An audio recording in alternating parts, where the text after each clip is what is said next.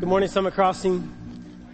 Welcome. If you're visiting with us, I'm sure you're excited about that passage you just heard read. Believe it or not, we picked like the most sane part of the passage we're about to read. It gets worse, but it's going to be good. I believe it. So once we dive into it, we are in Genesis. It's a series. So if you've been with us, you understand there's some context to this narrative, and I'm going to explain that as best I can. My name is Joel McCarty.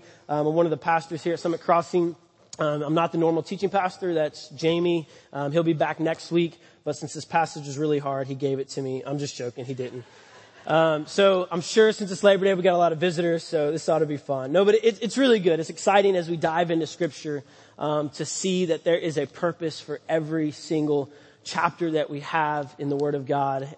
It has a purpose, and it's very relevant to today. So we're actually going to jump right in. I do want to give a quick off-ramp that this is a highly sexualized narrative. So if you have kids in here that you don't want to hear some of this, then we're going to plow right through this. This is why we teach expositionally. We can't avoid the hard stuff. And the Bible doesn't avoid reality, which is full of sin and brokenness. And so just want to give that quick off-ramp for you guys so I cover myself so I don't get in trouble. All right. So quick review in Genesis, like very broad in like 10 seconds. We started in the garden with Adam, right? And then we got to the call of Abram, to Isaac, and then we spent a lot of time in the life of Jacob, the deceiver, and we saw how God was sanctifying him. And then last week in Genesis chapter 37, there was this transitional time where we got into the life of Joseph. And so in chapter 37, Joseph is introduced. He's left in a pit, and then he's sold into Egypt. And then it just like leaves a cliffhanger and breaks the narrative of the story to start telling us about Judah. But it's very relevant, and there's a reason why. The narrator makes sure, as we heard about Judah, one of the leaders in this betrayal of Joseph, the narrator wants us to know how wicked Judah is for a purpose and for a reason. And so we get a glimpse into some of the most brokenness in the life of Judah that we'll see in chapter 38. And so because we're going to talk a lot today about breakthroughs. I don't really have points, but kind of the theme is this idea of a breakthrough. In the midst of brokenness, in the midst of struggles, in the midst of darkness, we need a breakthrough. And if you've ever been in that stage where you feel like, as one of my counselors described, you're in a dark room, it's unfamiliar, and you can't see any light, and you don't know the way out, and you're just kind of fumbling, tripping over things, searching for the door to find an escape. Maybe you've been in that moment. Maybe you're there now where you feel like that, where you feel like you're in a fog. You're not functioning as you would normally. And when I feel that way, I call it like I'm in a funk. And sometimes it lasts for a day, sometimes it lasts for months. But when I'm in those seasons, if you're like me, you like to control things. So you're like, if I just try really hard and I do the right things and maybe I force myself to smile a little bit, then everything will be okay. And it never works.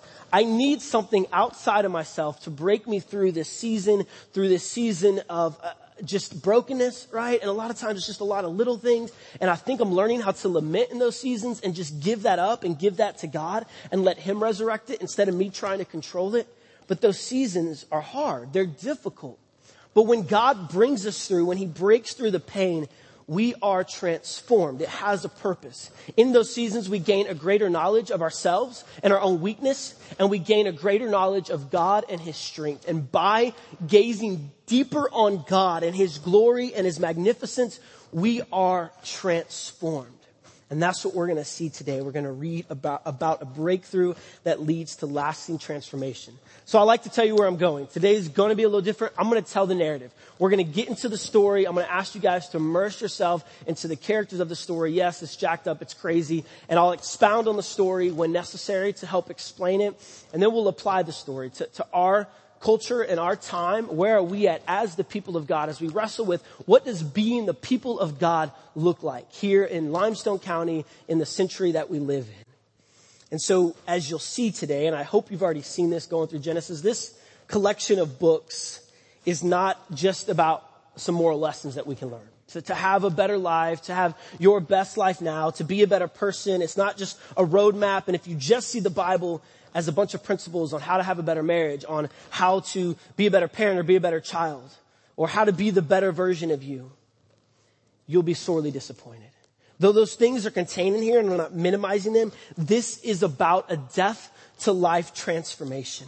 It's about an awakening as we look into the Scriptures and the Word of God, an awakening to the depravity of our true selves without Christ.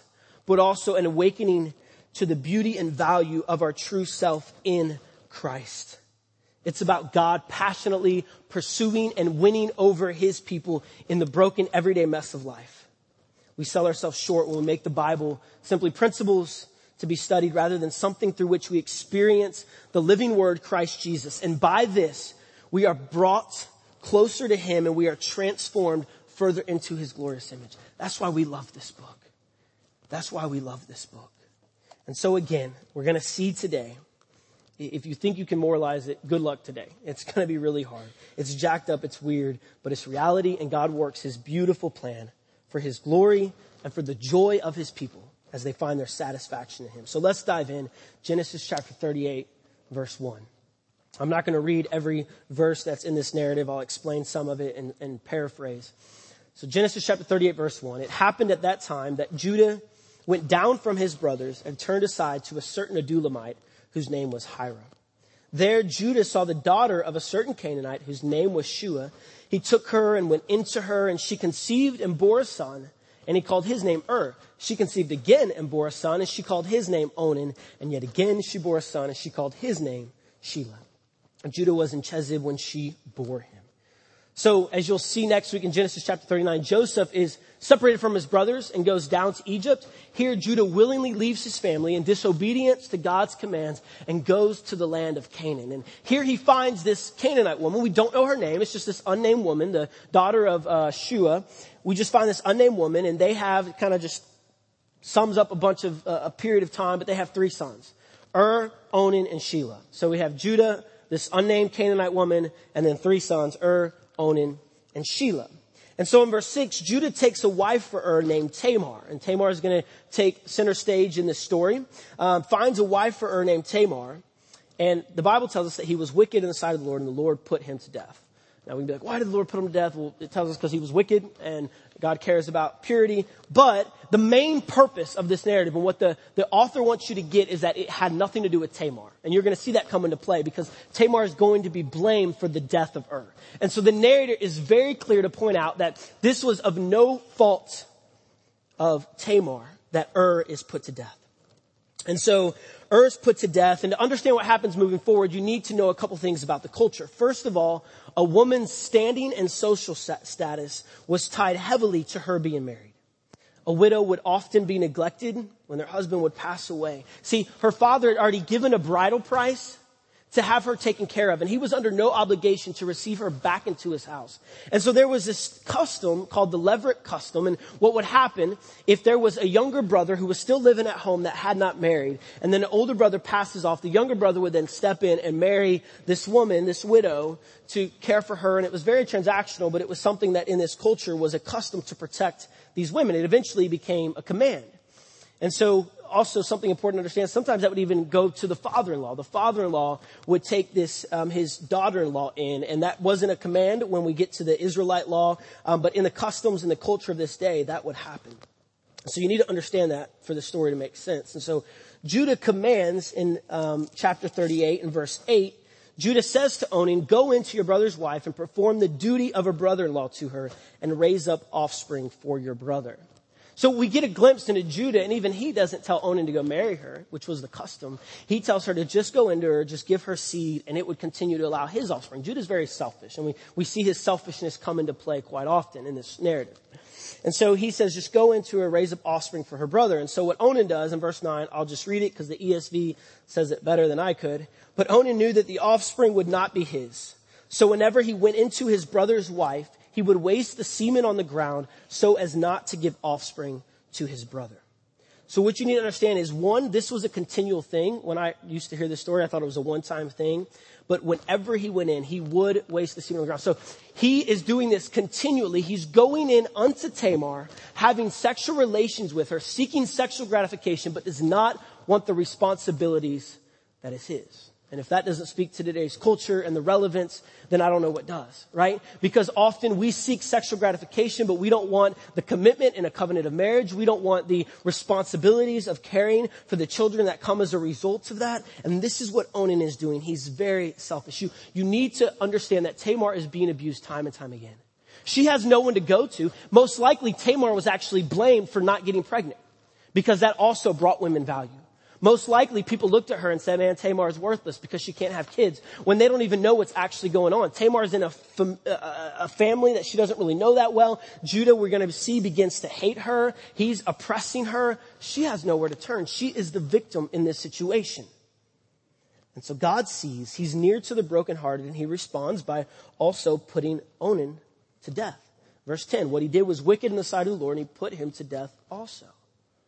And so to recap, again, we have Judah, we have his wife, we have these three sons, Onan, Shelah. Tamar marries passes off, marries Onan, or doesn't marry Onan, but Onan abuses her and uses her. He passes off the scene. And so what's going to happen? How does Judah respond? So in verse 11, Judah says to Tamar, remain a widow in your father's house. So go back to your father's house, stay a widow, until Shelah, my son, grows up. Why does he say this? And he says, for he feared that he, Shelah, would die like his brothers. So Tamar went and remained in her father's house. So Judah, who's only concerned about continuing his offspring, becomes scared. He's blaming Tamar for the death of and Onan and putting that on her shoulders, though it had to do with, I'm not going to blame the way he raised the son. For whatever reason, they were wicked, right? And instead of placing blame where it belongs, he places it on the most vulnerable in this culture, in this society. And he blames her and says, just go to your father's house. When Shelah gets older, we'll come get you. Don't call us. We'll call you. And he's obviously is being deceptive here. We see this line of deception that continues. And he tells Tamar, just go. Remember, her father, we don't know what that situation was like. He had no obligation to care for her. He had already given the bridal price. This could have been a very brutal situation. She could have been a slave in her own house. And Judah is a part of this. Judah is being very oppressive. And so in verse 12, the narrator begins to speed up, and he skips some time. And he says, in the course of time, the wife of Judah, Shua's daughter, died. So Judah's wife dies, and when Judah was comforted, he went up to Timnah to his sheep shearers, he and his friend Hira, the Adulamite. So some time passes, Judah's wife dies, and there's this kind of stalemate, right? Because Judah wants kids, he wants offspring, but he won't give Shelah to Tamar for fear that Shelah will die. And then his own wife dies, so he can't have any more sons, but Shelah's betrothed to Tamar, so he's kind of finding a way to work the system where he can still be the good guy and feel self-righteous, but he's still oppressing and abusing Tamar. Again, the story seems as if there's no hope. We need a breakthrough. So Judah spends a little time mourning, and he wants to further the process of mourning, so he goes to the sheep shearing festival. Now, you have to know what the sheep shearing festival is to understand. This was a time, it was kind of like payday, and it was where men would go down to this place away from their families and their wife and kids, and it was a place of debauchery. There were prostitutes running around, and it was like what happens at the sheep shearing festival stays at the sheep shearing festival, right? Like that's what was going on here. And so you need to understand that because Tamar gets wind of this, so she knows what's going on. She gets wind in verse 13. Your father-in-law is going up to Timnah to shear his sheep. She took off her widow's garments and covered herself with the veil, wrapping herself up, sat at the entrance to Enaim, which is on the road to Timnah, for she saw that Shelah was grown up and she had not been given to him in marriage. Now, you need to understand where Tamar's coming from. It's really easy for us to pass judgment, especially from our Western perspective. Tamar has been forgotten about.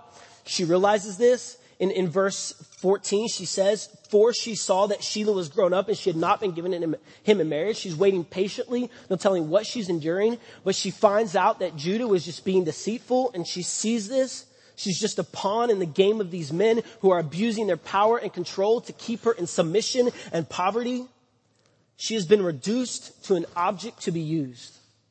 So she responds in accordance with how she has been treated, by using her body as an object to get the seed that was rightfully hers.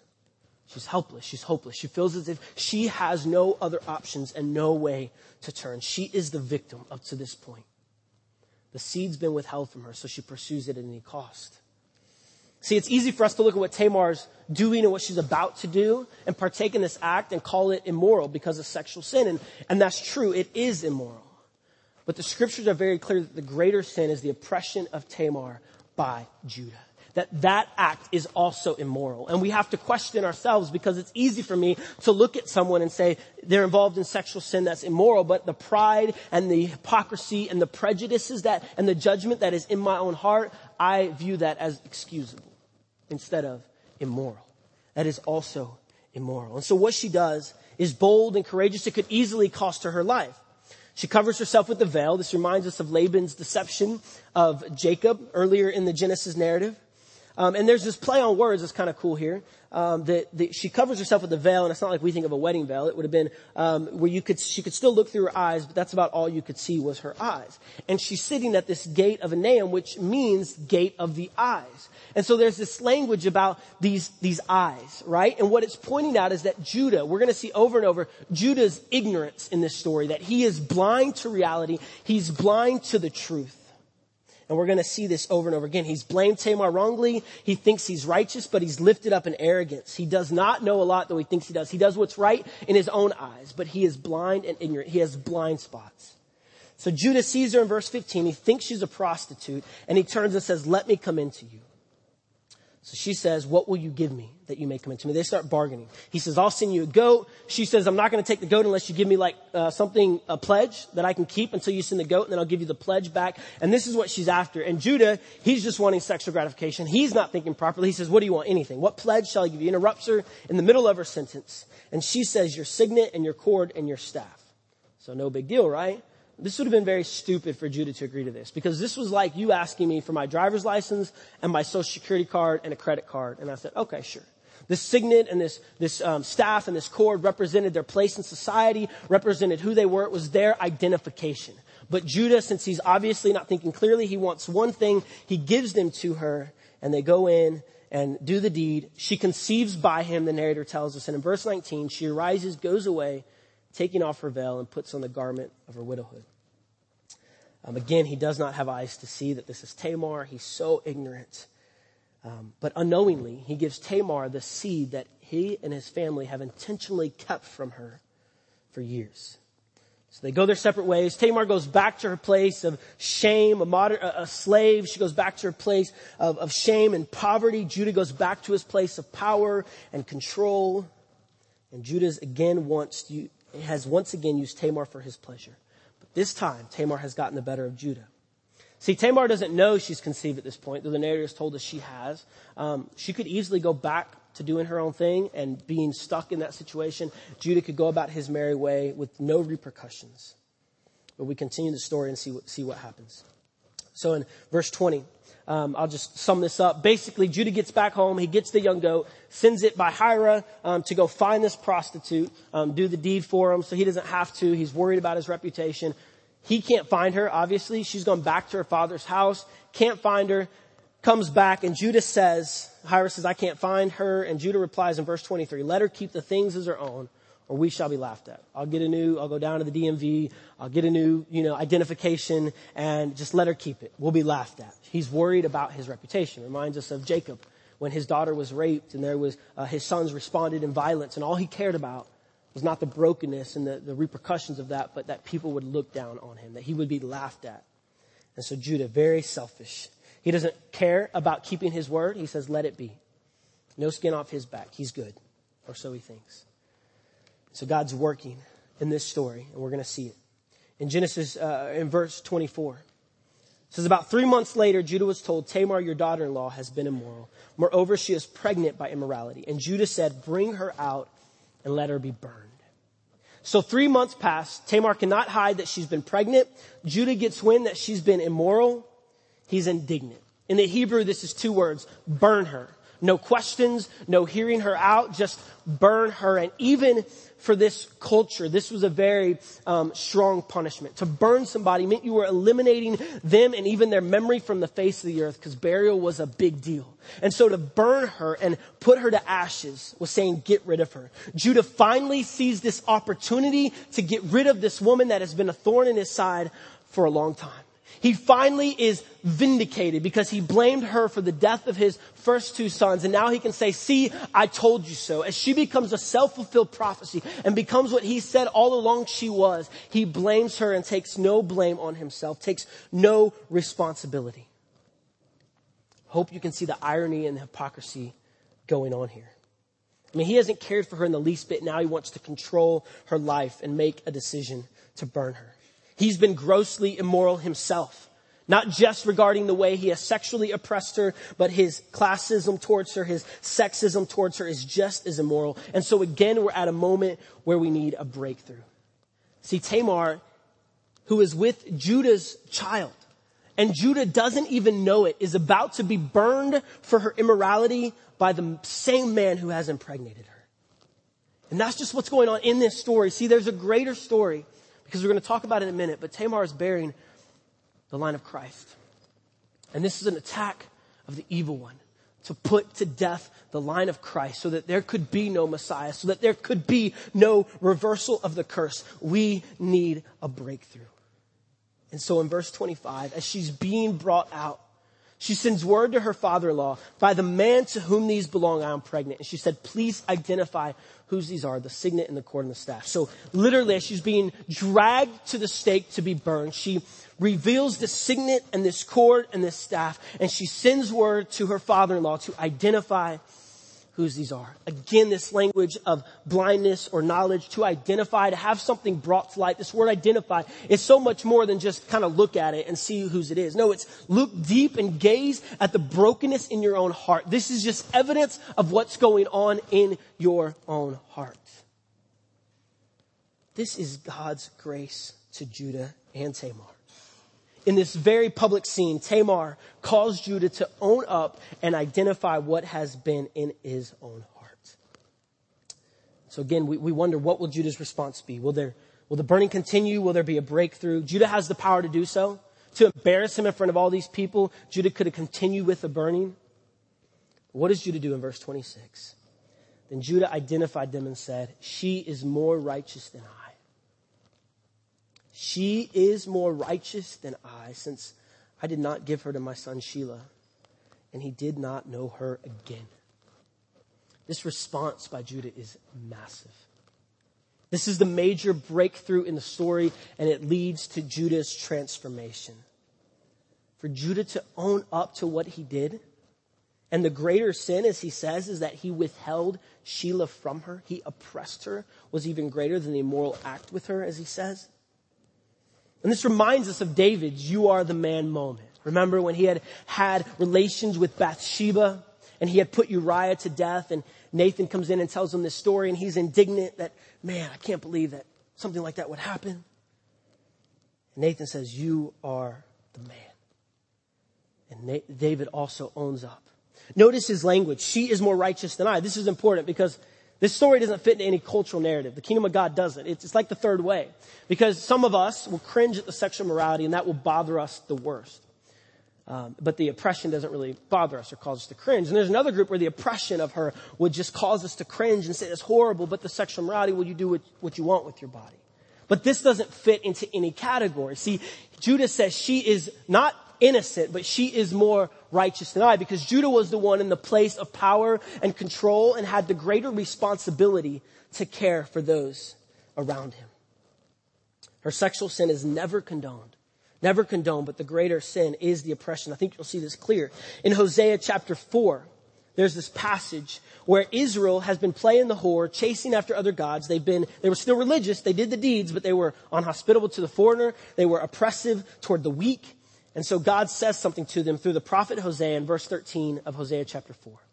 They sacrifice on the tops of the mountains and burn offerings on the hills under oak, poplar, and terebinth, because their shade is good. Therefore, your daughters play the whore and your brides commit adultery. Listen to verse 14. I will not punish your daughters when they play the whore, nor your brides when they commit adultery. For the men themselves go aside with prostitutes and sacrifice with cult prostitutes, and a people without understanding shall come to ruin. God puts the greater responsibility on those who were supposed to be in leadership positions. And it says they were a people without understanding. Again, they were blind. They had no knowledge. They were blind to their own hypocrisy. When you are given power, control, and privilege, what you do with that is very important. The answer is not to feel guilty. It's not to say, man, I have wealth that's been granted to me by God. I feel guilty because that's not the answer. The answer is to allow that to flow through you. God gives you either a platform or a place in society or wealth so that you can then allow that to flow through you to the world, right? That's the whole scope of Scripture. Blessed to be a blessing. And so when we hoard that, when we fight to retain that like it was ours in the first place, the answer is repentance that leads to transformation. This is what Judah does. He repents of his abuse of power, and we know it's true repentance because it's really cool. We get to see a clear picture of Judah's transformation. And I'm going to skip ahead and step a little bit on Jamie's toes. He said it was okay if I did. But in Genesis chapter 44, there's this moment where Joseph has been brought into power in Egypt. And he's kind of playing this game with his brothers. They've been to Egypt once and they go back and they say, Joseph says that they have to bring Benjamin, who was the youngest. And Jacob, their father, didn't want to they'd already lost Joseph. He didn't want to lose Benjamin as well. But he goes back, and what Joseph says, and I won't go over the events that lead up to this, but Joseph said, Benjamin has to stay here as my slave. The rest of you guys can go back to your homeland, take the grain you need, but leave Benjamin here. The old Judah wouldn't have cared. Good. I got what I need. We'll leave Benjamin. He's the most vulnerable. He's the weakest anyways. We can use and abuse him. But listen to what he says after this moment in Genesis chapter 44, verse 33. Now, therefore, please, let your servant remain instead of the boy as a servant to my Lord. And let the boy go back with his brothers. For how can I go back to my father if the boy is not with me? I fear to see the evil that would find my father. So rather than using the most vulnerable for his own gain, Judah offers to give up his very life for the most vulnerable in this group. This is what God does. This is how he flips things on his head. This is how he transforms us and sanctifies. He takes the hardest of hearts and makes them soft and lets them break for those that are in broken situations. God uses the weak things of the world to confound the wise. See, Judah had to be brought to a point where he saw himself as lower than Tamar. She is more righteous than I. For him to be transformed. He had to see himself as in need of a redeemer before he could be redeemed. Tamar knew the whole time she needed a redeemer. She was in this broken, oppressed place. But this oppressor needed to see himself as lower than the very one he was oppressing. The goal again is not guilt when that happens. It is repentance, restoration, and transformation. And here's the beauty. Your transformation is tied to the greater purpose of God. That gives us hope. It gives it value. You're not just being transformed to be a more moral person. There's a greater story going on, and God is transforming you so that through you, you can become ministers of reconciliation. You can break down those barriers and break down those walls and fling the doors open like he did to you and invite people into his kingdom.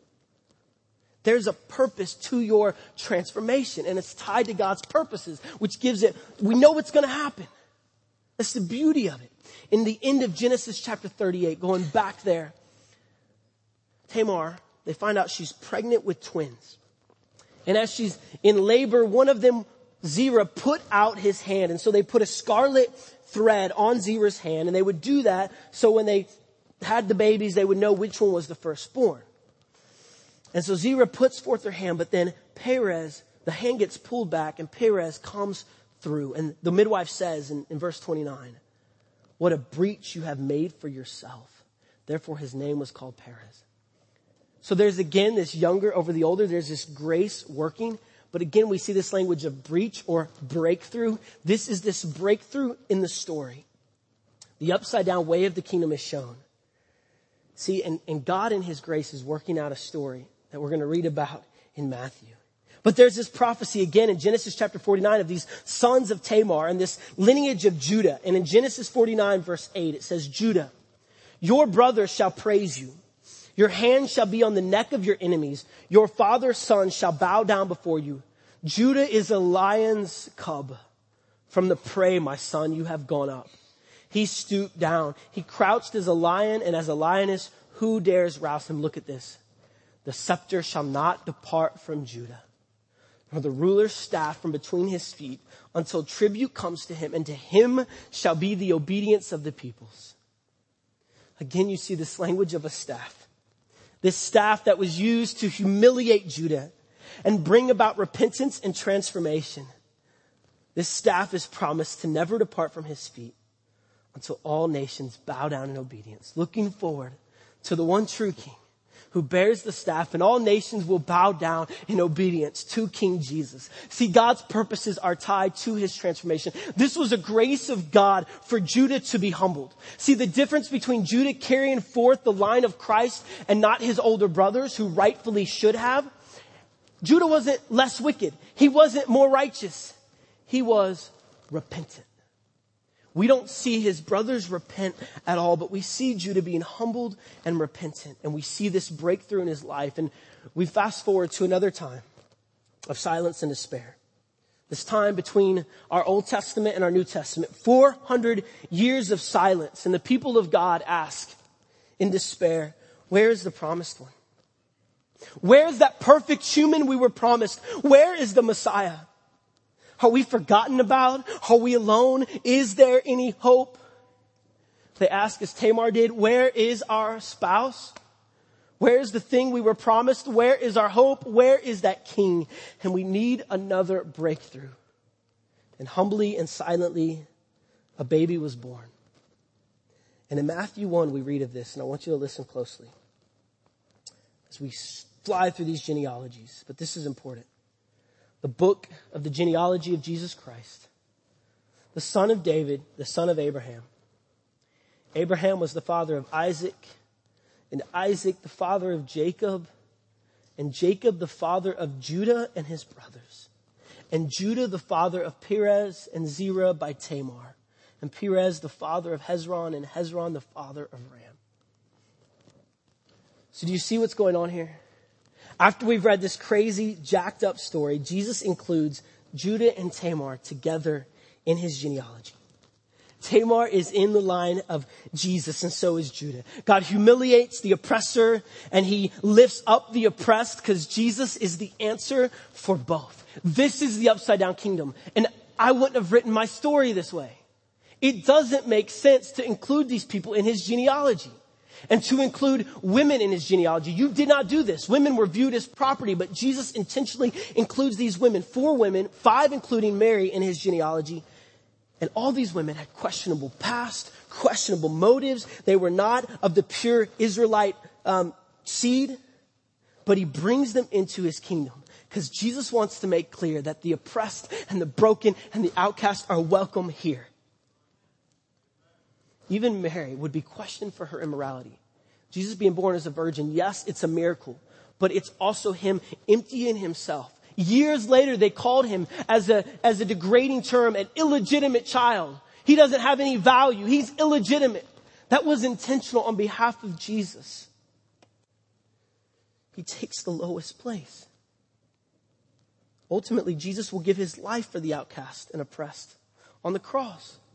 And again, we see a moment where we need a breakthrough, but in the resurrection, the breakthrough happens and he puts to right all the brokenness of this age. See, Jesus stepping on the scene is about so much more than just him saving your individual soul. Though, don't let me minimize that. Like, that's so important. Jesus loves you personally and intimately. He's your daddy, but he's also putting to right all the brokenness with this groaning that the earth is just waiting to be restored, and the curse and the brokenness of the fall. Jesus is stepping on the scene and saying, I am reversing the curse. I am taking the oppressed and I am giving them a place of honor in my kingdom.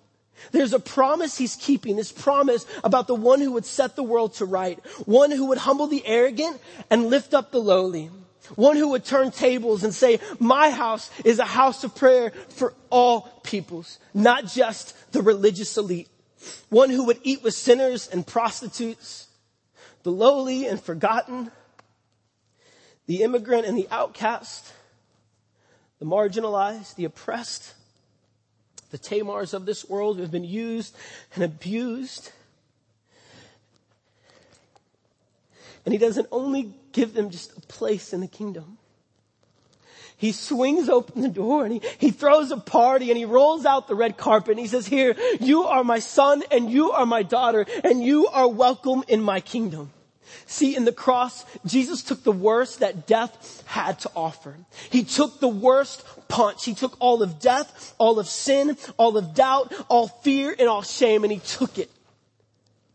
But in the resurrection, as he stares those things in the face and walks out of that tomb, he reveals that those things do not have power over him. Death has now been put to death.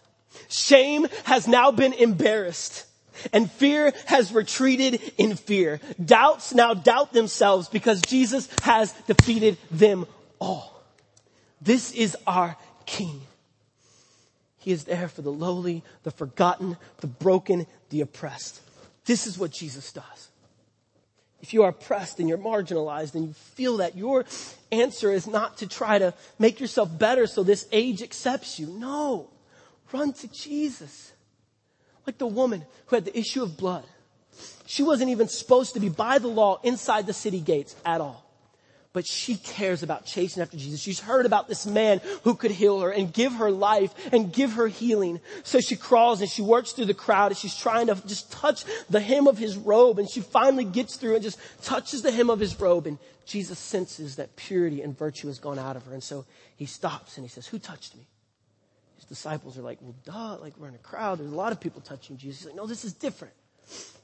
And this woman, the scriptures tell us that she knew she was healed, but she's still battling that shame and guilt because she doesn't know how people are going to respond.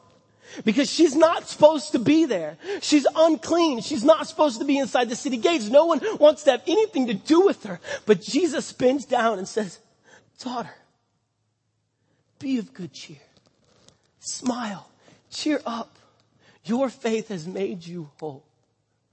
Daughter, this King of the universe, creator of the world, the one who spoke this into existence, calls her daughter and says, "Lift your head. You have a place in my kingdom. Your faith has made you whole." And the question we must ask ourselves, many of you relate with the brokenness. And there's nuances here. Sometimes you relate with the broken one, the one who's being oppressed, and sometimes you relate to the one who's abusing your power and control. So I understand it's not black and white. But I have to ask myself, I come from a background of judgment and where I would stand in arrogance upon people. And I have to ask myself, can I see myself as lower than the one I despise the most? The person you judge the most.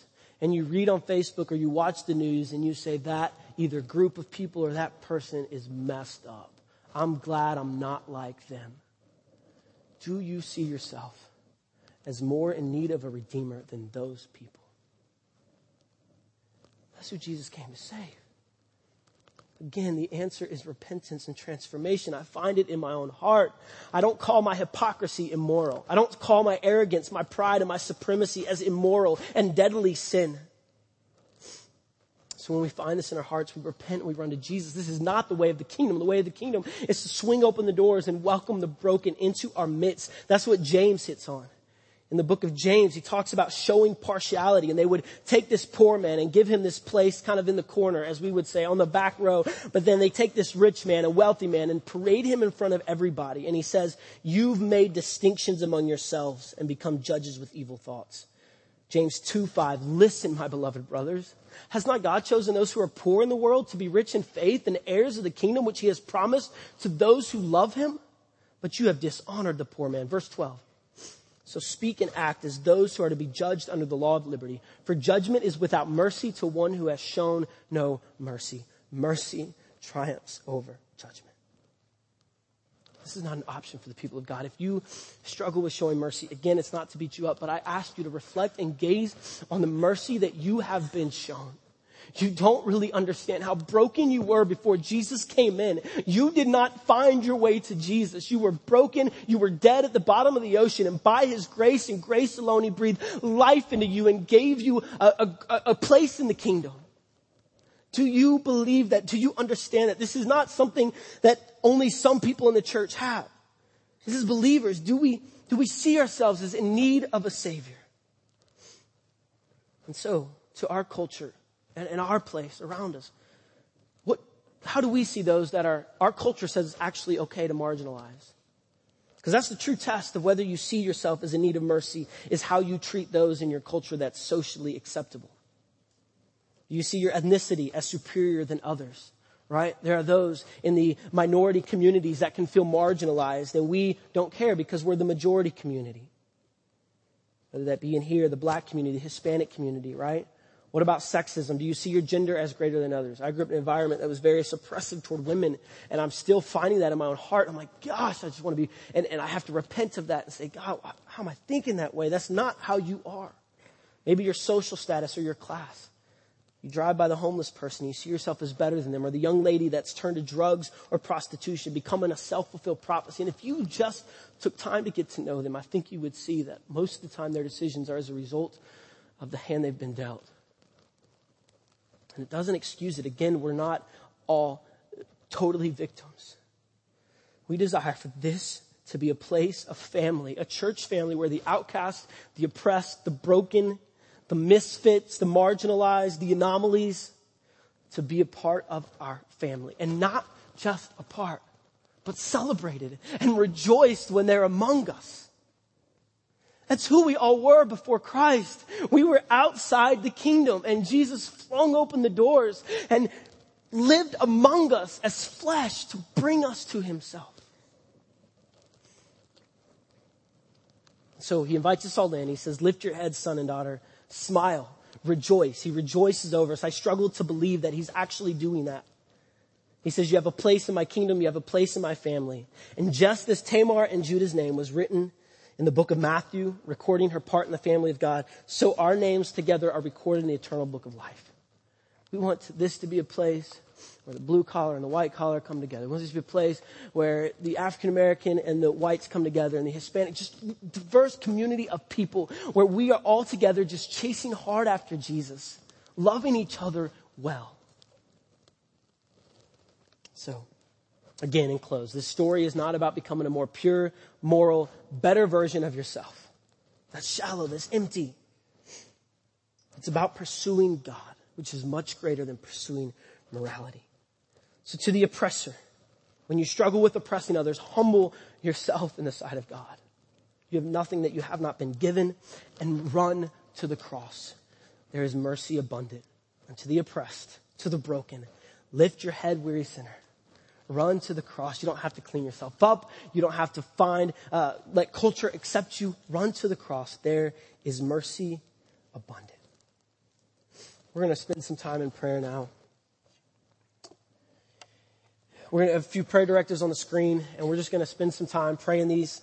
Number one, ask God to reveal blind spots in your own life and then repent of them. Don't excuse them. Repentance is a grace and a gift. As Christians, we've got to understand that. None of us are perfected yet, so our lives should be lives of repentance, moment by moment. God, cleanse me of that. Forgive me of that. Constant repentance. So ask God for blind spots. That's why they're called blind spots, because you don't see them.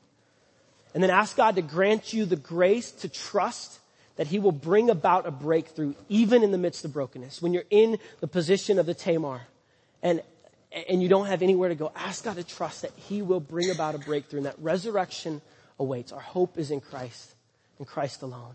And then last, just thank God. If you're a follower of Jesus, just thank him, praise him. As we sang a few minutes ago, he's worthy to be praised. Worship him greatly. Thank God for lifting up our heads bowed in shame, lifting them up and bringing us into his kingdom as his sons and daughters. Just thank him for that. So we're going to spend some time doing that. I'll come and close us in prayer, and then we're going to take communion together. Let's pray.